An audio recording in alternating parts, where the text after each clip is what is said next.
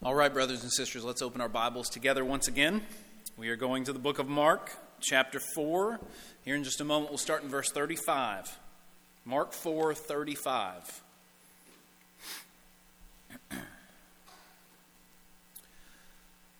The Lord knows what his people need and when they need it.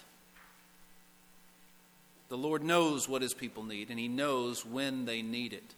It has only been 4 years since I began preaching every single week. Before I came here to Columbia Christian, I preached and I taught regularly, but it was only when I came here that I began to preach every single week. And I decided that we were going to, almost all of the time, preach through books of the Bible. Why? Well, because God sets the agenda. God sets the text for the next week. When you preach through a book of the Bible, I got to choose what book we go through. But the next text for the next week, well, that's just what the next text is. And in the Lord's providence, in the Lord's secret wisdom, he knows who's going to be there. He knows who's going to be in the pews that week. He knows what they are going to be going through in a way that even I do not. He knows what his people need when they need it. We have seen over and over again, throughout these last 4 years at least, I have seen people who say, that was exactly what I needed today.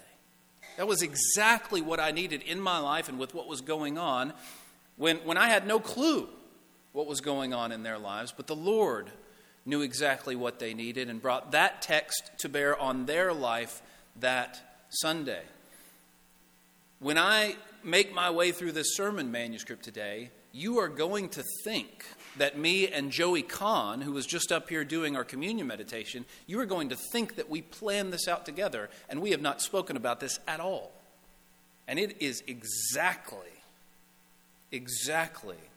fit together. You'll see what I mean here in just a second. But today, in the Lord's secret wisdom and providence, our text is the story of Jesus calming the storm. So I wonder why. What is it about this particular story that you need today? The Lord knows. He knew you would be sitting here. He knew I would be preaching here on this day, March 21st, 2023. He knew it before you were born. He knew it before the foundations of the earth. He knew what you would be going through in your life today. He knows what we need and when we need it. This is the expectation we should have each week as we come to God's Word, that God knows exactly what we need and when we need it. And so it is with that expectation that we turn to our passage this morning, Mark chapter 4, starting in verse 35. This is God's Word. Mark writes, "On that day, when evening had come, he said to them, 'Let us go across to the other side.' And leaving the crowd, they took him with them in the boat, just as he was, and other boats were with him. And a great windstorm arose, and the waves were breaking into the boat, so that the boat was already filling. But he was in the stern, asleep on the cushion. And they woke him and said to him, 'Teacher, do you not care that we are perishing?' And he awoke and rebuked the wind and said to the sea, 'Peace, be still.' And the wind ceased, and there was a great calm. And he said to them, 'Why are you so afraid? Have you still no faith?' And they were filled with great fear and said to one another, 'Who then is this, that even the wind and the sea obey him?'" Today, I want to draw your attention to 4 things in this passage, beginning with the first few verses. Verses 35 through 37 show us that following Christ does not exempt us from storms. Following Christ does not exempt us from storms. Notice what happens here. It is Jesus who says to the disciples, "Let us go to the other side." And so they are in this storm because of him. They are in this storm because they are following him. And so following Jesus does not exempt you from the storms of life.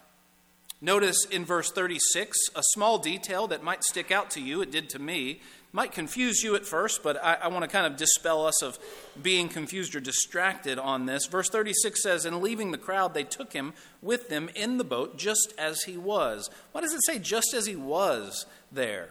Well, there's all kinds of conjecture, but I think the simplest and best explanation is that he was already in the boat.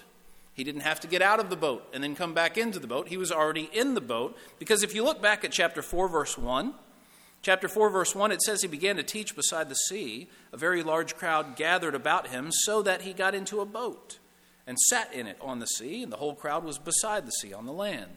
And so he's already in the boat. He doesn't have to get out and then come back in. He's already there. They take him just as he was. He's already there. But the disciples go with him, and they are in this storm because they are following Jesus. They are in this storm because he has said, "Let us go to the other side." He suggested it. And so following Jesus, brothers and sisters, means sometimes you are going to experience storms.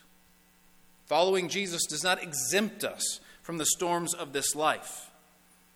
Following Jesus does not mean your troubles go away.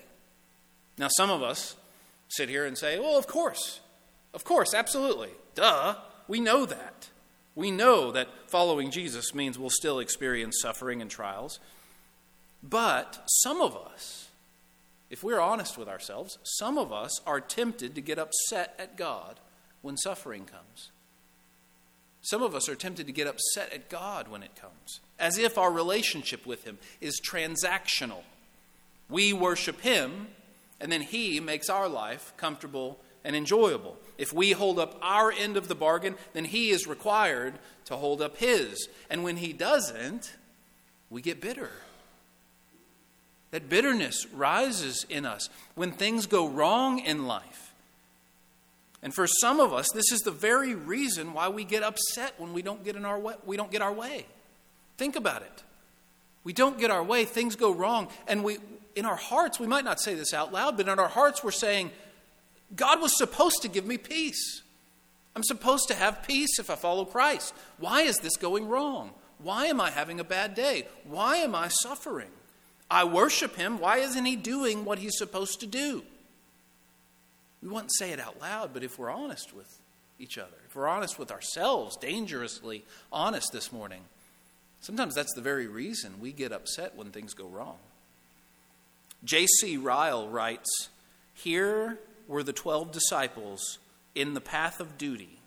They were obediently following Jesus wherever he went. They were daily attending on his ministry and hearkening to his word. They were daily testifying to the world that whatever scribes and Pharisees might think, they believed on Jesus. They loved Jesus and were not ashamed to give up all for his sake. And yet here we see these men in trouble, tossed up and down by a tempest and in danger of being drowned." Following Jesus does not exempt us from the storms of life. We are never promised that if we come to Jesus, life will always be peaceful. Life will always be comfortable. Do not be surprised if you are following Christ and yet the Lord allows you to experience sickness, grief, disappointments, bad days, just like the rest of the world. Do not be surprised when these things come. Do not, in your heart, get upset because God was supposed to protect you from that stuff. God was supposed to give you peace. No, brothers and sisters. We follow Jesus. We follow Jesus. Jesus said the servant is not above his master. If the master suffers, the servants will too. If the master was persecuted, we will be too. God did not protect his most beloved son from suffering. Who are we to think he would protect us from all suffering? No, we are not exempt just because we are following Jesus. But in the end, the difference between following Christ and just living in the world without God, the difference is, in the end, our suffering will be for our good. You see, without God, suffering cannot serve a greater purpose. Without God, suffering just keeps you from all of the things that you want to accomplish and want to attain. And so without God, when you experience suffering in this world, well, it's devastating. It's devastating because it removes all of the things that you thought life was all about. But with God, suffering and trials can be for our good. God will use our suffering and our trials to grow us, to mature us, to refine us, and to purify us. He tells us this in His Word. We know that all things work together for the good of those whom God loves, who are called according to His purpose. We know that. In the end, we will say with David in Psalm 119, "It was good for me that I was afflicted." In the end, we will all say that. All of those who hold their faith in Christ to the end, all of those who truly are following Jesus, in the end, we will all say, "It was good for me that I was afflicted." Rankin Wilbourne wrote an excellent book called Union with Christ. Came out maybe 10 years ago. And in that book he says, "One day you may find yourself washed up on the shore of a far country by a way you would have never wished to travel. And yet you find that this is not a place you want to leave. You realize it's the place you've always wanted to be, though you've never been here before. You never would have chosen the storms it took to bring you here. They were too hard, too painful, too overwhelming to ever choose them willfully. You'd never want to go through that again. But now that these storms have brought you here, you can never go back to where you were, even if the days were sunlit and the waters smooth." Some of us can attest to that today in our own lives. Do you believe it? That the storms that God allows us to experience may eventually take us exactly where we want to be, though we would have never chosen the means to get there if it was up to us, because they'd be too hard, too tough, too much suffering. And so, following Christ, brothers and sisters, does not exempt you from suffering or from trials. But second, I want you to see in our passage that God cares about our suffering. God cares about our suffering. Now, look at verse 38 with me once more. Verse 38. In this storm that is so big, the boat is starting to sink, Jesus is asleep. He's asleep in the middle of this. Amazing. Asleep on the cushion in the stern. They wake him up and they say to him, "Teacher, do you not care that we are perishing? Don't you care? You're sleeping. Don't you even care?" Do you ever feel like God doesn't really care about your suffering? Have you ever felt like that? God does not care about what I am going through.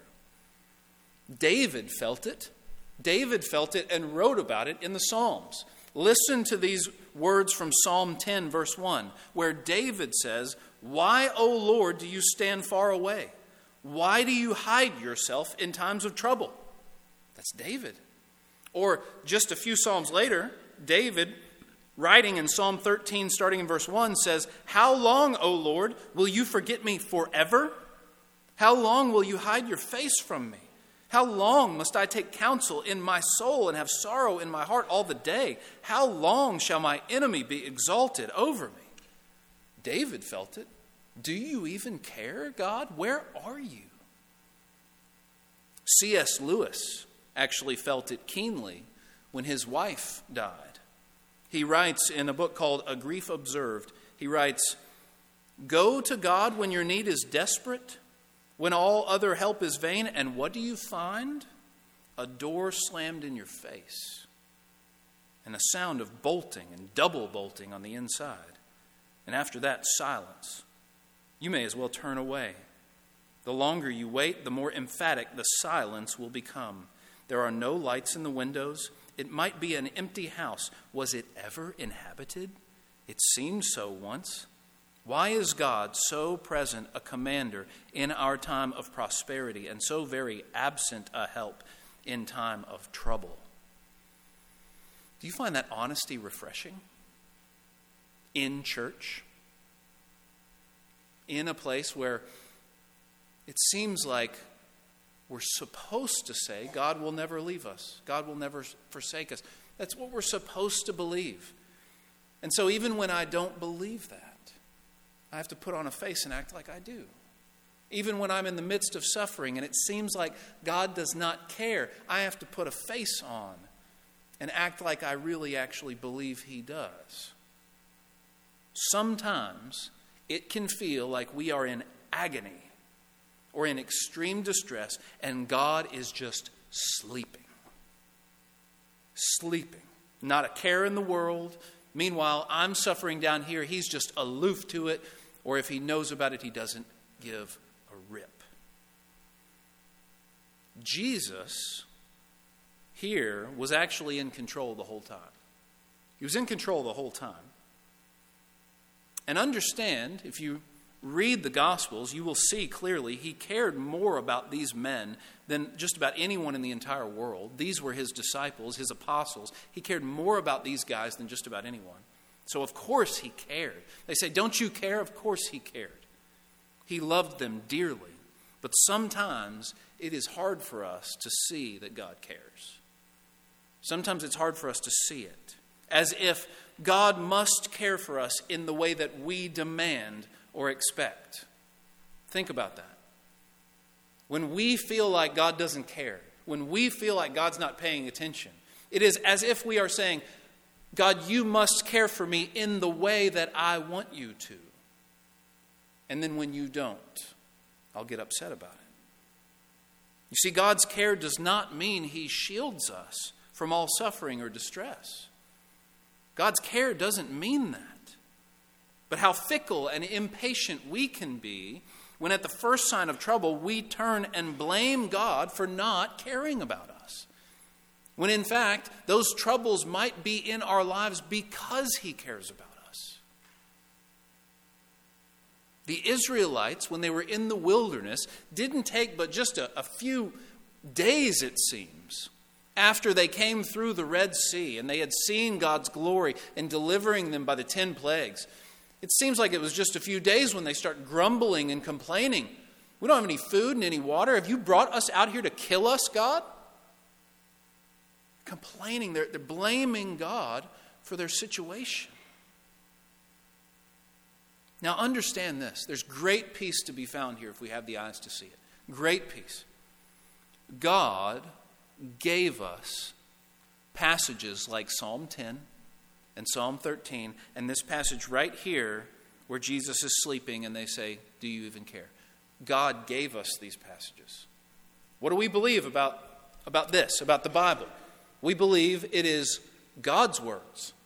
And so when David writes in Psalm 10, where are you, God? When David writes in Psalm 13, how long, O Lord? Those aren't just David's words. They're God's words. What does that mean? It means God knew we would need them. God knew that there would be times when it feels like He didn't care. God knew that we would experience those times. And He gives us a voice to go to Him with words of Scripture, with His own words, to come to Him. He gives us recognition. He doesn't just swat away the feelings that we have and say, you shouldn't be feeling that, stop it. He doesn't say that. He gives a voice to it in Scripture. God-inspired Scripture that He has given to us as a gift, giving voice to what we are going through. He acknowledges our frustrations. He gives legitimacy to them. Our frustrations, even our doubts. He understands. He understands because He put this stuff here and He gave it to us. He knows there will be times when it seems like He doesn't care, but He does, brothers and sisters. He always does. He always cares about the trials and the sufferings of His children. His children. Are you a child of God today? There are only some who can say that. Not everyone in the world can call God their Father. It is only those who have come to Him through His Son, Jesus Christ, and been adopted into His family. It is only those that can say, God is my Father. I am His child. And God cares deeply about His children. He is a better Father than the best father on earth by 100 million miles. He cares. God cares about our suffering.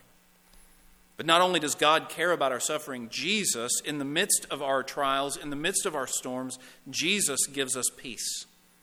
Jesus gives us peace. Jesus is the one who calmed the storm here. And Jesus is the one who gives us peace. How do we have peace in Jesus? Well, Jesus' authority gives us peace. Here, Jesus spoke, and his words caused the wind and the waves to die down. His authority gave them peace. He had authority over his creation. Jesus' authority gives us peace today. When Jesus speaks to the disciples before he ascends up into heaven, in that great commission at the end of Matthew, and he says to them, go and make disciples. Well, right before that, he said, all authority in heaven and on earth has been given to me. And then at the end of it, he says, and I will be with you as you go. I will be with you to the very end of the age. And so the one who has all authority is with us. Because if you are in Christ today, his Spirit is inside of you. His Spirit dwells in you. The Spirit of God, the Spirit of Christ, dwells inside of all believers who have truly come to Christ and been born again. And so if he is with us, and he's the one who has all authority, there's peace in that. There's peace in the midst of the storms that he allows, because the one who has all authority over those storms, he is with us in the midst of them. He's in the boat with the disciples. He's not somewhere else. He's in the boat with them. And so Jesus' authority gives us peace. If God is for us, who can be against us? If God, who rules over all, is for us, what do we have to fear? But Jesus' death also gives us peace. Jesus' death gives us peace. Because on the cross, as Joey spoke about earlier, Jesus too felt like God didn't care. Jesus too reached a point to where he cried out and said, my God, why have you forsaken me? And he was forsaken. He wasn't mistaken, he was forsaken. He was truly forsaken. He didn't feel as if God had forsaken him and God really hadn't. No, he really had. He was truly alone. And ultimately, Jesus was truly forsaken on the cross so that we would know that we are never forsaken. Jesus was forsaken on the cross so that we would know we are never forsaken. That we would know God will never leave us or forsake us. Notice, when the disciples come to Jesus, they say, don't you care that we are perishing? We see that very same word, care, used by one of those men inside that boat asking Jesus if he cared. We see that very same word, care, used in 1 Peter 5, verse 7. This is Peter who was in the boat asking that question, do you care? In 1 Peter 5, 7, that same Peter says that we are to be casting all of our anxieties on him because he cares for you. Cast all your anxieties on him because he cares for you. See, in the boat, Peter's asking, Lord, do you even care? And after the resurrection and Jesus has already ascended up into heaven, Peter is writing, you bet he cares. I know he cares. I've experienced it. Cast all your anxieties on him because he cares. He cares for you. It's the same word for care there. Peter knows, and we should know too, God cares. Through Jesus' death, we have peace. Through his death, we have peace with God. Romans 5, 1 through 2. We have peace with God through Christ. Christ has made a way for us to have peace with God. Before you come to Christ, you don't have peace with God. Anyone in the world who has not come to God through Christ, they do not have peace with him. They are enemies of God. They stand as an enemy of God, even if they wouldn't say it like that. Even if they say, no, I'm neutral. There is no neutral. If you don't come through Christ, you're an enemy of God. You do not have peace with him. And perhaps the greatest motivation that we should have to be born again and to be saved and to help others to do so as well is that when you come through Christ, you are made right with God. And that is the one thing that we need when Christ returns. That is the one thing that we're going to need at Judgment Day, is to be at peace with God. Because all who are not will be sentenced accordingly. Jesus' death puts us at peace with God. We become God's children. He becomes our Father. And like we said, He is the very best Father. He cares about His children. He's going to take care of His children. But finally, Jesus' words give us peace. His authority gives us peace. His death gives us peace. But His words give us peace. What did Jesus say to the wind and the sea? Verse 39, He said, "Peace, be still. Peace, be still." And just as Jesus says this to the sea, God is saying it to each and every one of us today in our own hearts. God says to you and to your heart, "Peace, be still." Psalm 46, verse 10, "Be still and know that I am God." Be still and know that I am God. Now, you guys aren't like a little kindergarten class. I don't have to constantly tell you to quit wiggling and be still, right? You're adults. But that's not what this means. It means be still and hear. In this moment, right now, God is speaking to you and saying, "Be still. Be still and know that I am God." In your heart, can you be still and know that He is God? As He says it to me, as He says it to you, be still. And we quiet our hearts and we put away everything else. And through the eyes of our hearts, we see Him and only Him. Can we be still and simply know that He is God? That is where true peace comes from. To know that He is God. Because if you know that He is God, nothing else can touch you. If you know that He is God, nothing else matters. If you know that He is on His throne and He is in control, our task is to trust Him. Because just as Jesus says to the wind and the waves, "Peace, be still," God says to our hearts this morning, "Be still. Know that I am God." And so I end with a question. What have we to fear? What have we to fear? Now you might think where I'm going with this is, well, because God is on His throne and because Jesus gives us peace, we don't have anything to fear. There's nothing to fear. What have we to fear? Nothing. No, that is not where we're going. We're going to verses 40 and 41, where Jesus says to them, "Why are you so afraid? Have you still no faith?" You see, when the storms came up, they were afraid. And Jesus calmed them down. Jesus made them be still. But what's verse 41 say? It says, "Then they were filled with great fear. And they said to one another, 'Who then is this, that even the wind and the sea obey Him?'" They were afraid before. But when the wind and the waves calmed down and they saw the one who made that happen with just a word, then they were filled with great fear. And rightfully so. Rightfully so. Because even the wind and the waves obey this man. And so, what I'm challenging you with today is to fear God and not the storms of this world. Fear God. Don't fear the storms of this world. There is so much out there in this world that you could fear. There is so much out there to bring worry and anxiety to our minds and to our hearts. There are enemies of God and of His people on every side, it seems. What about our needs? What about money? Will we have enough?